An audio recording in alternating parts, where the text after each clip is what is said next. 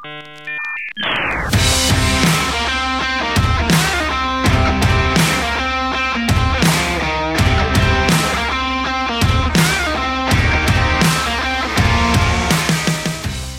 to episode 32 of the Charles C. W. Cook podcast. This one, by a quite remarkable coincidence, is being released on the 32nd of the month, which hasn't happened before, and which is unlikely to happen again now that we're in a leap year, at least until we stop using Greenwich Mean Time to measure the temperature. Today's lucky number is 4, perhaps even 6, but it is not 3, so stop asking. My guest today is Gareth Russell, who has been on the podcast before, but who I didn't think would be invited back after his appalling behavior last time. And yet, by a bizarre quirk of fate, a truly bizarre quirk of fate, I happened to be reading Gareth's book on the Titanic. The book is called Ship of Dreams, The Sinking of the Titanic and the End of the Edwardian Era, when the news that a small submersible, the Titan, had gone missing in the Atlantic Ocean on its way down to the wreckage. So for the last week, Gareth, I've been consuming that news while reading your book in the background. And as a result, my mind has been fixated on this overall topic. So I thought I should do a podcast on it. And who better to do that podcast with than with the author of the book? This is the second time you and I will have spent more than 10 minutes without a drink. I loathe it. But with that in mind, welcome back to the Charles C. W. Cook podcast. Thank you very much for having me. So before we talk about the Titanic, you were actually invited onto this very submersible, the one we sadly learned today had been lost in a catastrophic implosion a couple of years ago. Yes. The book had been out quite a few years ago. We'll say nothing, Charles. But it was out in 2019, and then the paperback had come out around the time the world had been kicked onto its side by COVID-19 and various decisions thereof. And then at the tail end of 2020, discussions were happening about the beginning of commercial dives to the Titanic site, and I was contacted by a production company, one of whom had read The Ship of Dreams and wanted me. I mean, you've read it. There's a lot of detail or discussion in the book about what it was like to travel on it and what the physical layout of the ship was. And I think that probably swung the needle in my favor, unknowingly at the time. They wanted someone who could narrate with hopefully a decent amount of clarity what the cameras in the wreck were showing. And it became clear to me, I think in the second or third meeting, that my participation was intended to be slightly more vigorous and in person than I had initially anticipated. And so I was aware that I would fly to Canada to join the ship at St. John's in Newfoundland that would sail out to the disaster site. And in, I think, the second or maybe the third production meeting, I said, "Sorry, am I misreading the tone here? Am I expected to get in the submarine?" To which they said, "Yes, that's the point. We want you in the submarine and you to narrate from the porthole in the submarine what we're seeing." And I said, very politely, "Leave it with me," and spent the next few days thinking about it. And I will be absolutely honest, Charles. I would be a fool if I hadn't considered that being the historian to go down in this inaugural commercial dive, to be in that documentary, would not have been great for the book. And I did wrestle with that. And also I did consider very strongly if I was going to be the fool who was the historian who turned down the chance to physically see the Titanic after years of writing about it. And eventually I had to sort of operate by the mantra of know thyself. And I knew I could not get into that submarine for a variety of reasons. I did an interview earlier today, actually, with the Sunday Times here, and to their credit, they were absolutely in no way trying to lead me, but they did ask, in light of all the concerns that are coming out now about the security and the safety of the submarine, did that play a factor in my turning down the offer? To be very clear, no, not at all. I didn't get far enough in my discussion to really investigate the safety or lack thereof of the submarine. On conclusion, I thought a dive to the Titanic by someone who had no experience in submarines was almost the definition of lunacy. And I also, you know me, I don't particularly like it when people are too close to me in a queue for too long. I'm not really comfortable with very crowded spaces. And being one of four at that time in a submarine that is shaped like and only marginally larger than a cigar was something that I did not think I would excel at. And so I sort of had nightmare images of me being the historian who, instead of being known for the documentary, went viral on YouTube for losing my mind in the middle of a submarine. But on a more serious note, I was also very aware that there is an element to which this is like bungee jumping or skydiving, in that there are many times these dives will be done and they come off safely. However, if something goes wrong, the chances of survival border on zero. And so that did play in my mind. So at the next meeting, I said, I'm not going to get in the submarine, and I understand if you'd like to go with another presenter. And they said, no, you'll join the ship, and you'll narrate the footage that's sent up from the dive. And then as we went along, eventually I believe, and this is more suppositional because I was never really given a complete answer, but I believe that OceanGate decided they didn't want a documentary crew with them for that dive. And I would have to say that does make sense to me, because at the time it struck me as very odd that a company would want a camera crew at an inaugural dive at which, any kind of maiden voyage, the Titanic ironically being the supreme example of it, but at any maiden voyage, something can go wrong, and they usually do on first voyages. So the documentary was shelved, and I do remember worrying that my decision to decline the place in the submarine had been what ended the possibility of the documentary. I was later assured that was not the case, and that actually the documentary, the decision was taken separately, that it would not go ahead. But had it been, I would not have been in that submarine for love nor money. So I want to move on to the Titanic, but just before then, at what point in this news cycle did you realize, oh my goodness, that's the submersible I was almost on? Was it immediate, or did it take a while? It was immediate. Because they're the only ones doing it at the moment.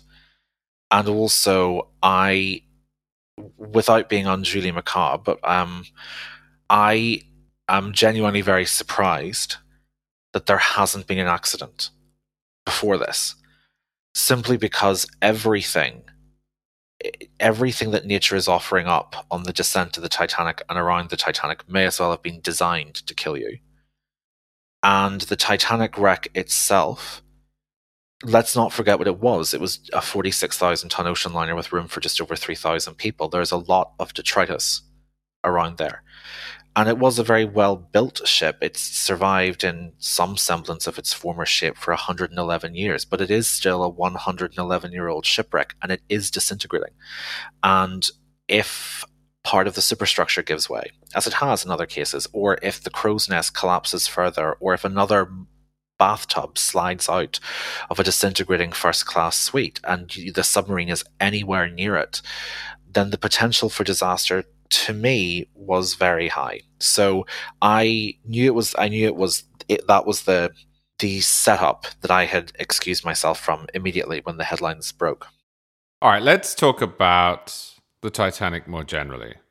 So it's been 111 years since it sunk, and still, clearly, people seem desperate to go down and see the wreckage, even at great potential cost to their personal safety, and for what I would consider the questionable benefit of seeing a wreck through a tiny, blurry little window. Yes. Why do you think this particular story, a century and a bit on, still entrances us in the way that it does. Why was I reading your book, unable to put it down, 111 years after this happened? Well, firstly, thank you very much. That's immensely kind. And secondly, one of the great derelictions of my job as a historian is I should have an answer to this question that's more concise and pithy. Because I think many people want to know, what is the fascination with the Titanic? I think part of it, in a quite mundane way, is logistical, which is the unusual nature of the way the Titanic sank head first and gathering speed as it sank, and also a relatively long sinking process, 2 hours and 40 minutes. If you compare that to other shipwrecks that it's sometimes compared to, like the Lusitania in 1915 or the Empress of Ireland in 1914, they both sank in under half an hour. And so the way the Titanic sinking head first and the length of time it took to sink allowed the actions of those on board to become a morality play. You went through in microcosm the theatre of death. You thought you were fine. Then you began to doubt were you fine. And then you realized you were in trouble and you had to choose how to respond to death. And everybody wants to believe that they would be the heroic figure. No one wants to believe that they're the ones jumping into lifeboats and pushing people out of the way to get there, or refusing to row their lifeboat back to those who were trapped after the final plunge. And so the Titanic both offers answers and poses questions about how we would deal with the supreme test of when life looks like it's about to be snatched from us. I think that's a very big part of it. I think also, and that's slightly inspired the subtitle of my book, I think the fact that it was so close to the end of two periods in British and American history, the Edwardian era in Britain, the Gilded Age in America. It was so close to their end that in retrospect, I think its luxury and its technological prowess became symbols for a disintegrating social order. And by the way, that's a really interesting point you made about what are you really going to see through the porthole. And I can assure you, from having seen some of the footage of what it looks like out the porthole, you and I have seen better footage of the Titanic on our screens. Without question, you will have seen better footage of the Titanic, more clear, more defined, in greater scope, if you were watching the footage that came up rather than being in the submarine. No question about it. And so I think that ties into the third reason, which I would say is akin to the psychology behind a pilgrimage, which is the belief that there's a symbiosis between emotional connection and physical proximity to something. And in that sense, it's also a little bit like people who climb Everest, or people who undertake any form of extreme tourism, for want of a better phrase. That mightn't even be a phrase, but it covers it, I think, extreme tourism. I think there are many people who would or did take the dive to the Titanic because they're fascinated. For others, it's because it's there and it's totemic and it's significant and it's important in our culture. So to say, I've seen the Titanic, brings with it a certain cachet both to yourself and to others. So I think that's a cocktail of why it remains so fascinating, and also why it retains the ability to lure people down to it when everything should be mitigating against it. I think we've seen this with the rescue mission, or the search and rescue mission. Part of the real difficulty was that there are almost no submarines in the world that can reach that depth. So there has to be an element of bravado in wanting to go there, as much as there is fascination with the original story of this ship and its sinking itself. On the morality play, there are different sorts of morality play that play out during the sinking. And one of the most moving lines in your book is when you're describing Jack Thayer and his friend jumping off the ship.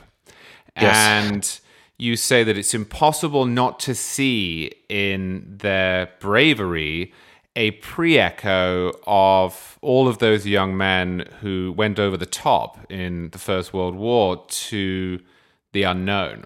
That's a very personal, local morality play.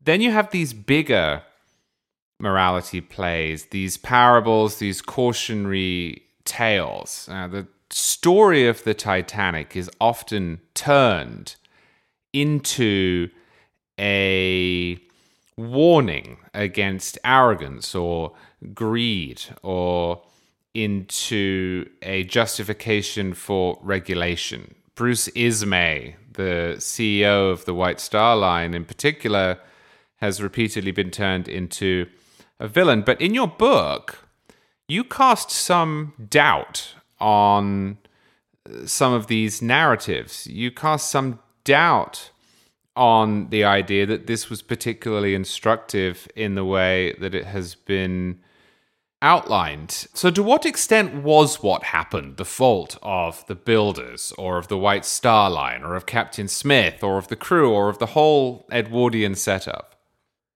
I think certainly you cannot fault the builders, and I would refer people to the Olympic, which took many a knock. The Titanic's slightly smaller and younger sister ship, fairly similar in design. The Olympic took many a knock in her career and continued to be noted for her seaworthiness and her popularity. She was actually nicknamed Old Reliable on the Atlantic run. After a few years, had transformed her into Venerable. There's no ship in 1912. There are actually precious few ships today that could survive having nearly 1/3 of their length opened to the Atlantic and survive. It wasn't a significant, truly significant amount of damage that was done when the collision happened. So the builders less, not at all, really. Ismay was interesting because I was conscious I was doing a sort of a rehabilitation, but a rehabilitation I often find slightly frustrating in history, because historians have a tendency to say, well, A isn't true, so Q is true. And you think, there were quite a few steps between A and Q before we got to a completely different version of events that happened. Simply because someone is not the vulpine capitalist monster that Ismay is traditionally presented as does not mean he was even a particularly likable person. I didn't like or admire Ismay. I felt a great deal of sympathy for him. But Ismay really becomes the villain because Ismay commits the great cardinal sin of surviving. And the figure who ultimately bears responsibility for the decision to go too fast, which the Titanic was doing, was Smith. But Smith died. So it felt unchivalrous at the time to blame Smith. There were very few people. George Bernard Shaw was one of the only people who came out and said it was Smith. He went too fast. And Smith is the captain of the Titanic. Yes, Captain Smith is the commander. And I found in the course of researching the book a series of interviews he'd given earlier when he was commanding, about 10 years earlier, I think 9 actually, when he was commanding another ship for the White Star Line. So captains traditionally stayed within companies and moved up the ranks, and were often taken from what had been the larger ship onto, the newest flagship, the largest ship in the company, and that was very much the path of Edward Smith's career in White Star service. And earlier, I think about 1903, he gave an extraordinary interview that really isn't quoted very often, where he said, modern technology has gone beyond shipwrecks. And I think he was really incredibly complacent and did not question at all the perceived wisdom that the only thing you slowed megaships down for was fog, which, even said out loud, sounds bewildering as a piece of logic. So I do think if you had to pin the blame on anyone, it's Smith, it's Captain Smith. However, even then, I would temper that by saying there's a great number of captains, who did the same. It was only after the Titanic that they began to slow them as they went, these ships, as they went into ice fields.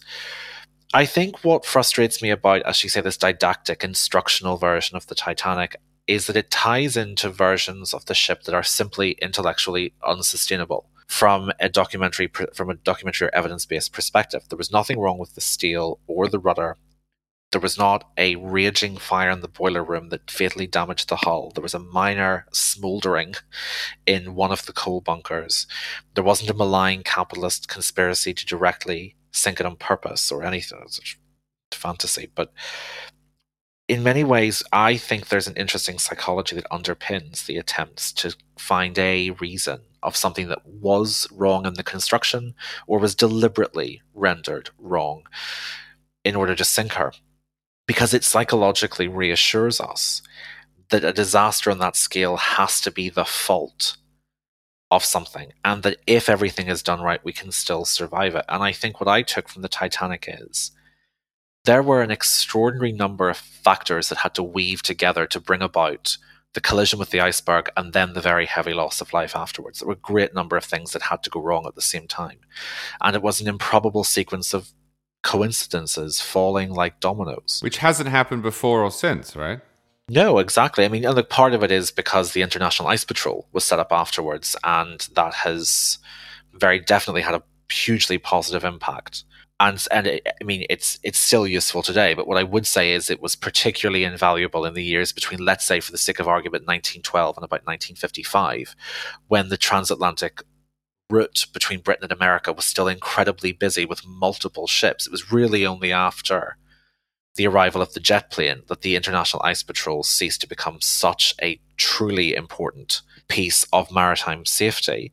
But no, it hasn't. It has not happened on the scale of the Titanic again, and certainly not in the way. I mean, there have been, heavier losses of life at sea, but it has not happened with that domino falling of coincidences.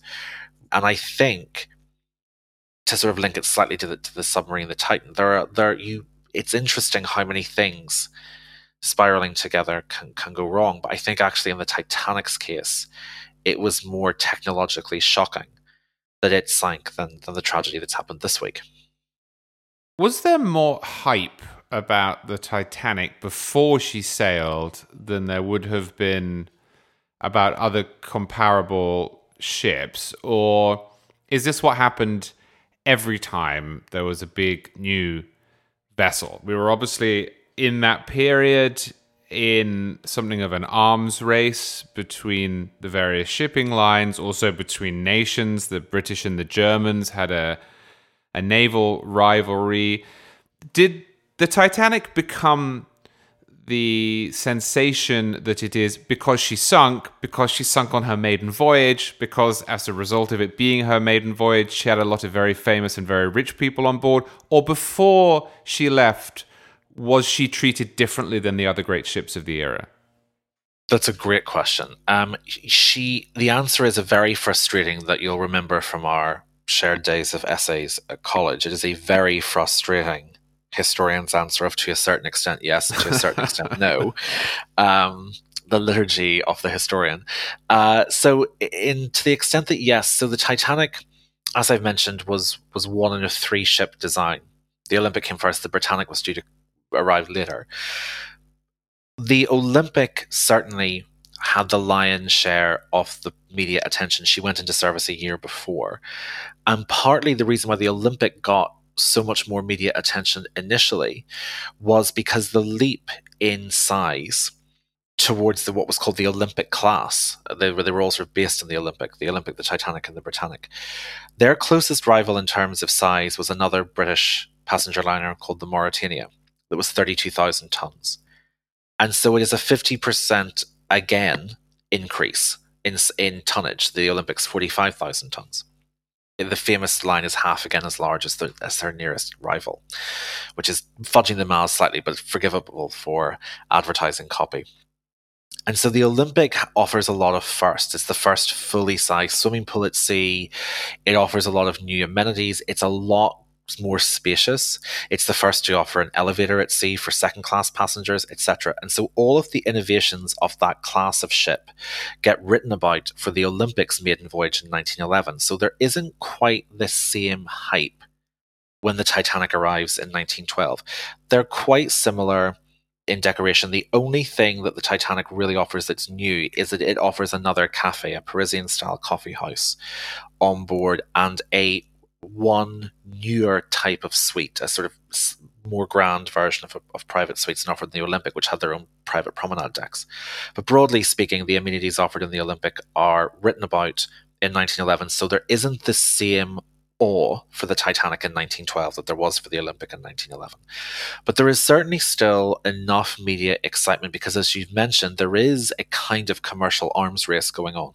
And these ships are media darlings. They get a lot of copy. And so although the Titanic doesn't quite make the front pages in the way the Olympic does, it's still referenced quite a lot on the inside pages of the newspaper. It also sails at quite an interesting time in the social calendar. I think it's almost bewildering for us to think today how rigid the upper class's social calendar was, the idea of the season, and when you were in certain places at certain times of the year. It's one of the reasons why there were not none, but very few British elite on board the Titanic, because it was so close to the start of the summer season of socializing in London. So a lot of them just had no intention of leaving. Whereas you had a lot of wealthy Americans coming back from prolonged winters in the Riviera who needed to be back for the start of summer, to open up the houses in the Hamptons and Cape Cod and all the rest of it, and Rhode Island, and to start, doing summer as a verb. And that was why there were a lot of very wealthy, influential people on it. And certainly you had people like Colonel J.J. Astor, a Guggenheim, a Strauss, who was also a former congressman for, I think, the 18th Congressional District in New York. But you had a lot of very influential Americans on it, and it was technically a British ship with admittedly an American parent company. And so because of that British origin, American destination, and American passenger list, particularly in first class, I should say, it meant that the media frenzy on both sides of the Atlantic was equally intense, which was quite rare before 1912 for both British and American media to get equally excited about a story in the same way.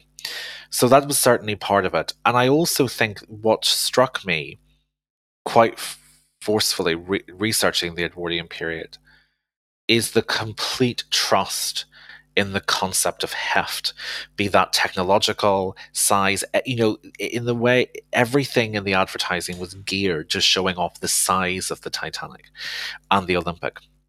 They were usually marketed together. And so I think what the Titanic did was, yes, it was noted, it was in the newspapers before it sank, but by its very act of sinking, it headbutted every Edwardian sensibility about progress and the very concept of progress, and really and truly shocked people. So I think it was noted before it hit the iceberg. It was famous, truly famous, and hasn't ceased to be after it. You mentioned conspiracy theory, that it was deliberately sunk, for example. Yep. There are other conspiracy theories. How soon did they pop up? I was told recently that there's a thriving Titanic rumor industry on TikTok. Yes, there is. Yeah, what isn't there on TikTok? Now, is that a modern invention, or did this rumor mongering and conspiracy theorizing start as soon as the news came in?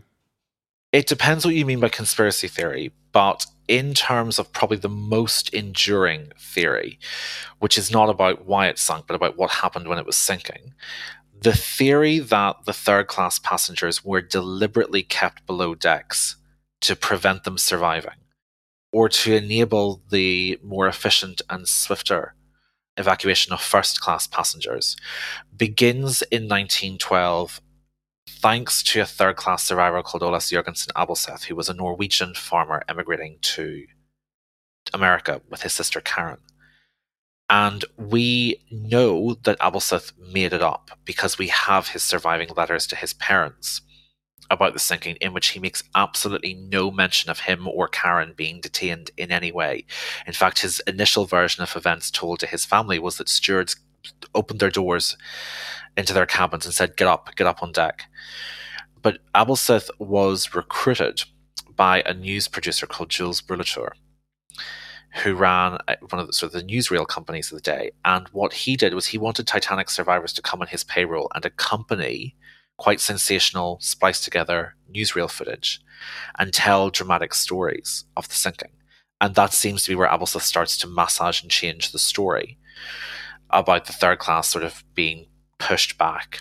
And that is a story that endures. But in terms of the conspiracy theories about why it sank, there's not really a massive conspiracy theory push until 1943. That seems to be where it begins. And it began thanks to Joseph Goebbels, who was the German minister. Well, he was normally so honest. That's a shock to hear. It is. It's strange. I know what you're thinking. Joseph Goebbels is. But you can't trust Joseph Goebbels. Who can you trust? Absolutely. This is it. You think when your job is the minister for propaganda, you hope you can trust them. And yes, Joseph Goebbels had two great loves in the cinema industry. One was actresses, several of whom were his mistresses, and the other was very grand costume dramas that subtly and not so subtly attacked the British. And during the Second World War, the Reichsministry for Propaganda had invested an enormous amount of money into creating a series of costume dramas that looked at the Boer War, the life of Mary, Queen of Scots, and some of the Jacobite and Irish struggles for independence from Britain, and made big movies about them. And if you participated in these movies, even as the war effort became more strained, you were excused active service in the front. That was how seriously Goebbels took them. When the United States joined the war, they needed something that could widen the target of these propaganda epics to take down America at the same time as Britain, and they hit on the idea of the Titanic.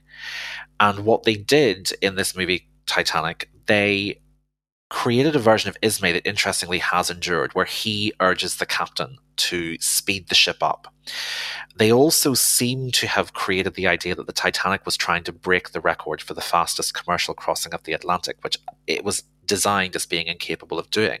They chose to go a day slower so that people would be more comfortable than they were on the faster ship, the rival Mauretania.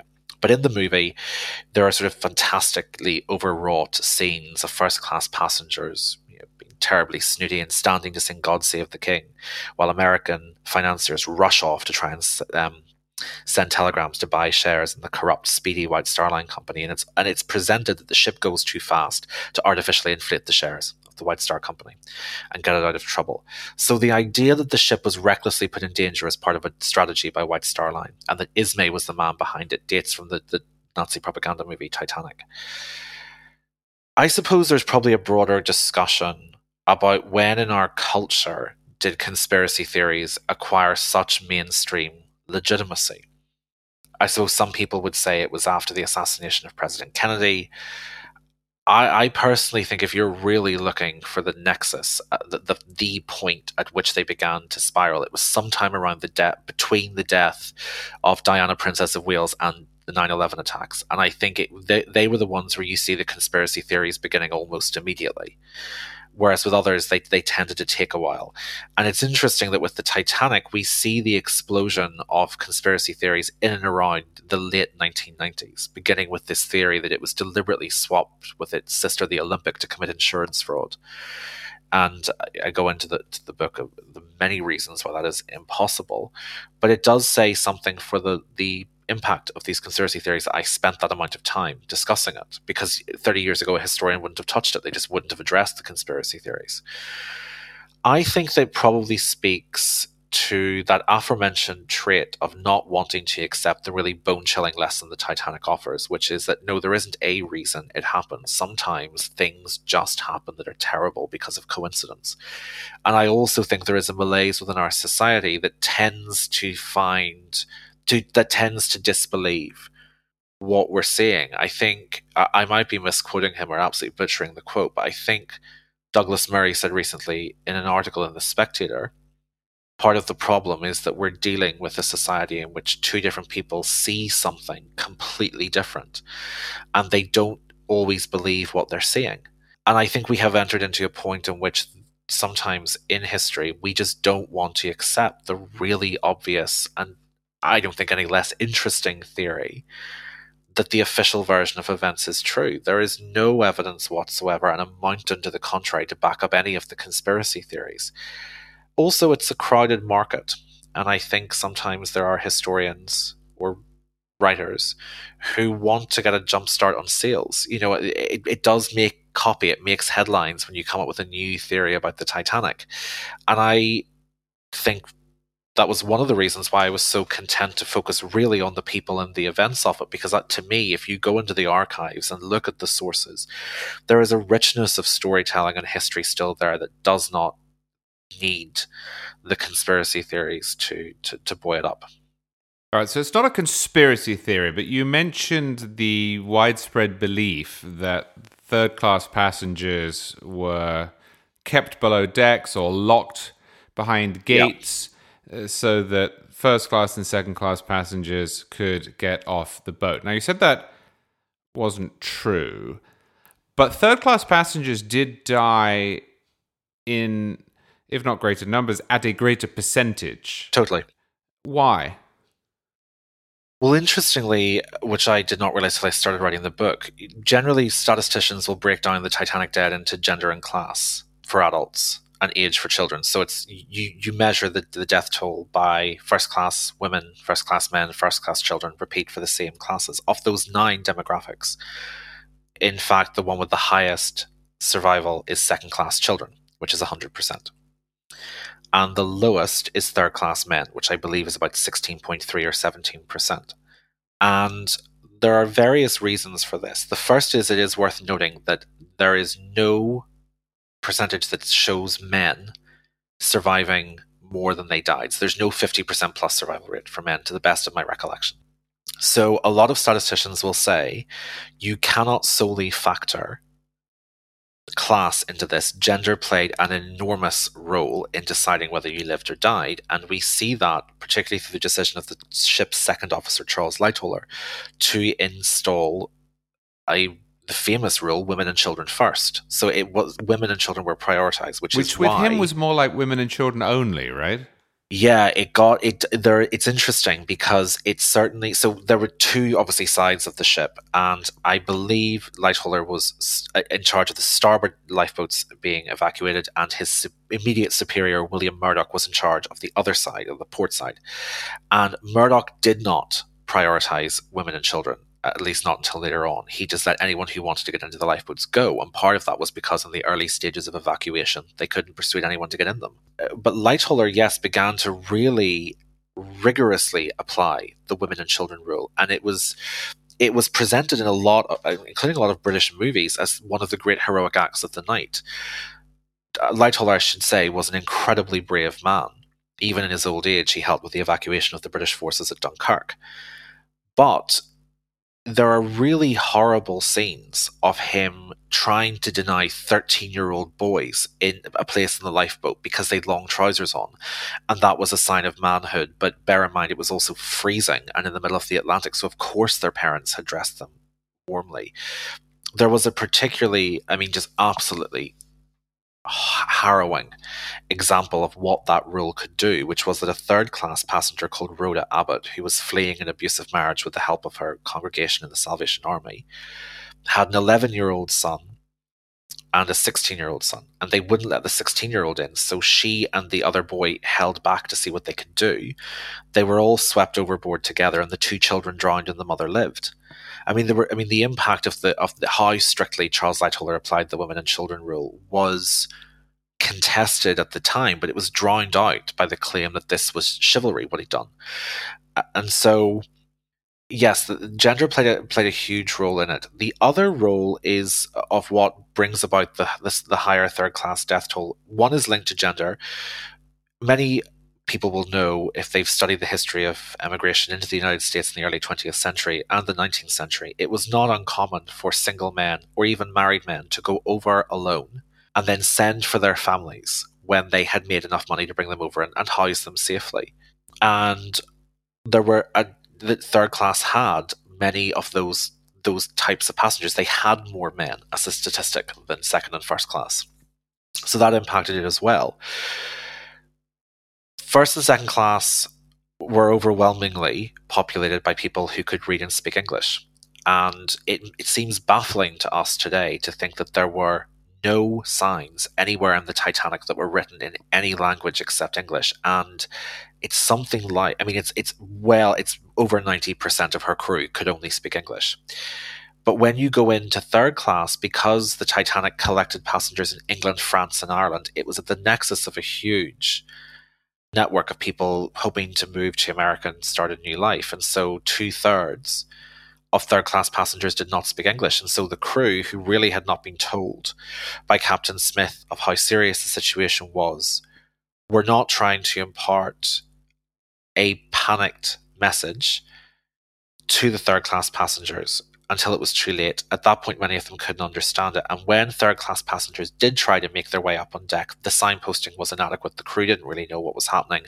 Communication between them was difficult as well. And the other issue was the physical layout of the Titanic, in which really White Star Line cannot be blamed. I think it was 1898, there was a massive cholera outbreak in an immigration center in Hamburg in Germany, and the United States government had introduced very strict laws about who could and who could not enter America without being processed at Ellis Island. And that was third class and or steerage, depending on whether you were 4-class ship or you called third class steerage. So if first and second class passengers came into sustained social contact with third class, they would have to go through Ellis Island as well. And many people, particularly in second class, paid extra because they wanted to avoid that. The physical design of the Titanic was, if you look at it, the promenade decks for first and second class were adjacent to one another. Third class was way at the back. Obviously, I should point out, third class in the Titanic cost as much as second class in other ships. It was the equivalent, flying across the Atlantic today in coach and British Airways or Delta or Aer Lingus or Air France. It was a comfortable journey. It wasn't something that could be done for cheap, but those rules were still in place, and so the layout of the ship was to keep the first and second class passengers closer together and the third class away to avoid any potential entanglement with having to send second and first class through Ellis Island. And that meant when it came to trying to move the third class passengers in an emergency up to the boat deck, which was part of the promenade areas for first and second class, the physical layout of the Titanic was not designed to encourage that movement to happen. It was supposed to be difficult. And so you had more men, you had a crew that was unable to communicate properly with passengers of diverse nationalities, you had a captain that failed to instill a sufficient sense of concern in the hospitality section, for want of a better word, of the crew.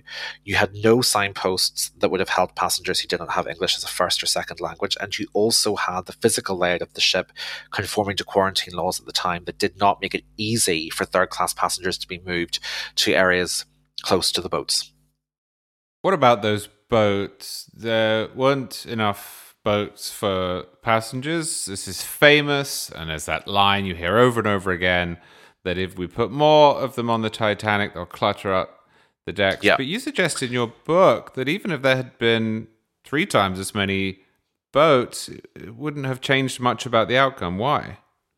That probably was one of the things that surprised me the most, Charles, actually doing it. And I thought I was wrong when the thought occurred to me. I thought that it can't be right. The Titanic not having enough lifeboats is sort of a sacred cow of historical writing. It's true, it didn't have enough for a full-scale evacuation, but they didn't even have time to launch all the ones that they had. By the time the Titanic went into its final plunge, officers, crew, and several volunteering passengers were still trying to float some of the last four of the lifeboats, admittedly collapsible ones, with backup lifeboats, trying to float those off the ship. So at the very most, if there had been, say, double the amount, you might have seen a not inconsequential number of, say, 100 or 200 people more saved. And that's not insignificant. But I still don't see, because of the timing of the sinking and how, filling and lowering a lifeboat is time consuming, no matter how long it took the Titanic to sink.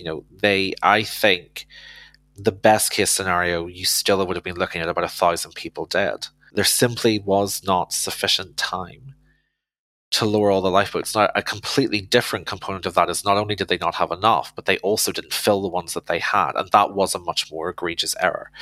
In part, that runs back to Captain Smith again, not wanting to panic the passengers, so failing to instill a sense of urgency in the crew. And you have extraordinary stories of, Astor refusing to put his pregnant wife in one of the early lifeboats because he thought, she's pregnant, she shouldn't be going in a white wooden painted craft 70 feet into the darkness into the North Atlantic. Yeah, it's funny because one of the other things that stuck with me was a description, and I forget, you'll remind me who said it, that the lifeboat was lowered, and at the point that it hit the water, the people inside thought, oh my goodness, we've made a terrible mistake. Yeah. And then they rowed back for about 2 or 3 minutes and realized, oh no, we are now going to live. Because being on the boat did not feel, at least at the top, it just didn't feel scary. No, not at all. I mean, it was a passenger called Gladys Cherry, a first-class passenger. She was a British socialite, and she was traveling with her cousin, the Countess of Rothes. And they had sort of had a fairly distressing scene on deck where the Prime Minister of Spain's nephew had stood back and begged the Countess to take his newlywed wife with her in the lifeboats in case anything happened.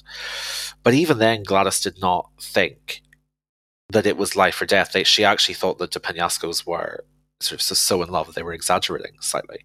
And she said as they were lowered past deck after deck and they touched into the water, she did think, oh my goodness, what have we done? It's really interesting you said about the top decks, because it also, the tilt by that stage was so slight, you really only saw it when you rowed out away from it. And a lot of these ships tilted anyway. Sometimes they leaned slightly to port or they leaned a bit forward, depending on the distribution of weight within them. So bear in mind, by this point, the passengers have all been at sea for 4 days, just over, most of them for 4 days. And they don't assume that a ship needs to be perfectly straight all the time. So yeah, absolutely. They could not persuade people until the dip became prominent and undeniable to get into the lifeboats. All right, let me ask you this as a final question. All right. What do you think of the arguments that people shouldn't go down there? That this is a sacred grave site, that it's a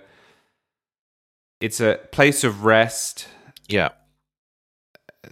I mean, others, I know we can't raise it practically or legally, but others say, bring it up, put it in a museum. Carve it up, yeah. Well, others say, why not treat it like Gettysburg?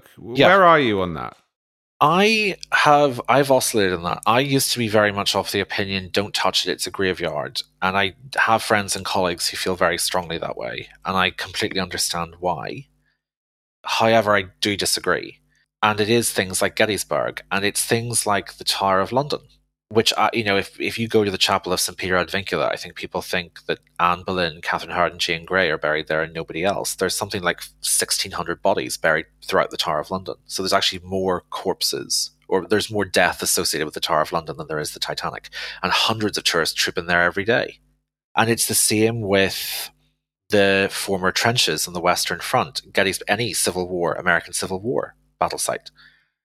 Why are the dead of the Titanic sacred in a way the dead of no other historical site is?